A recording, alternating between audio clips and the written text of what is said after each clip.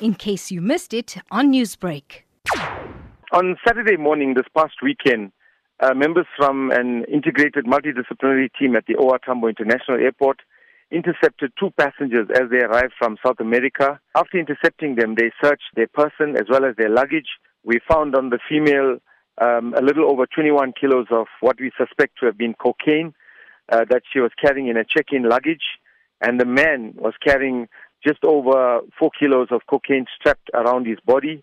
Of course, both of them were processed and were charged and detained. But while this was happening, detectives from our Directorate for Priority Crimes Investigation, also known as the Hawks, they intercepted a South African man who was leaving OR Tambo International Airport. He was due to depart from OR Tambo on the 11:30 flight to Hong Kong. When he was intercepted and he was found to be in possession also of cocaine of just a little over 5 kilos, also strapped around his waist. And of course, in total, we recovered over 30 kilograms of cocaine with a street value of about 30 million rands.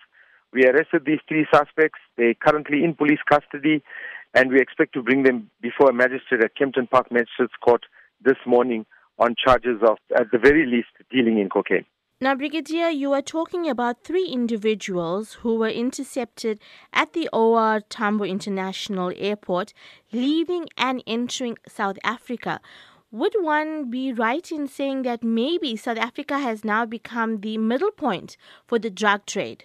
Remember, we've always maintained, and I think it's common knowledge, that the OR Tambo International Airport is one of the biggest airports in the continent of Africa, where thousands of people are using this as their main airport.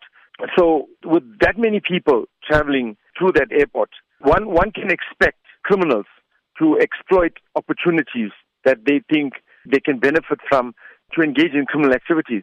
But what they're failing to realize is that we as government, as the police, what is our primary and fundamental responsibility is to make sure that we put measures in place to mitigate the risks that arise from people attempting to commit criminal activities through that particular thoroughfare.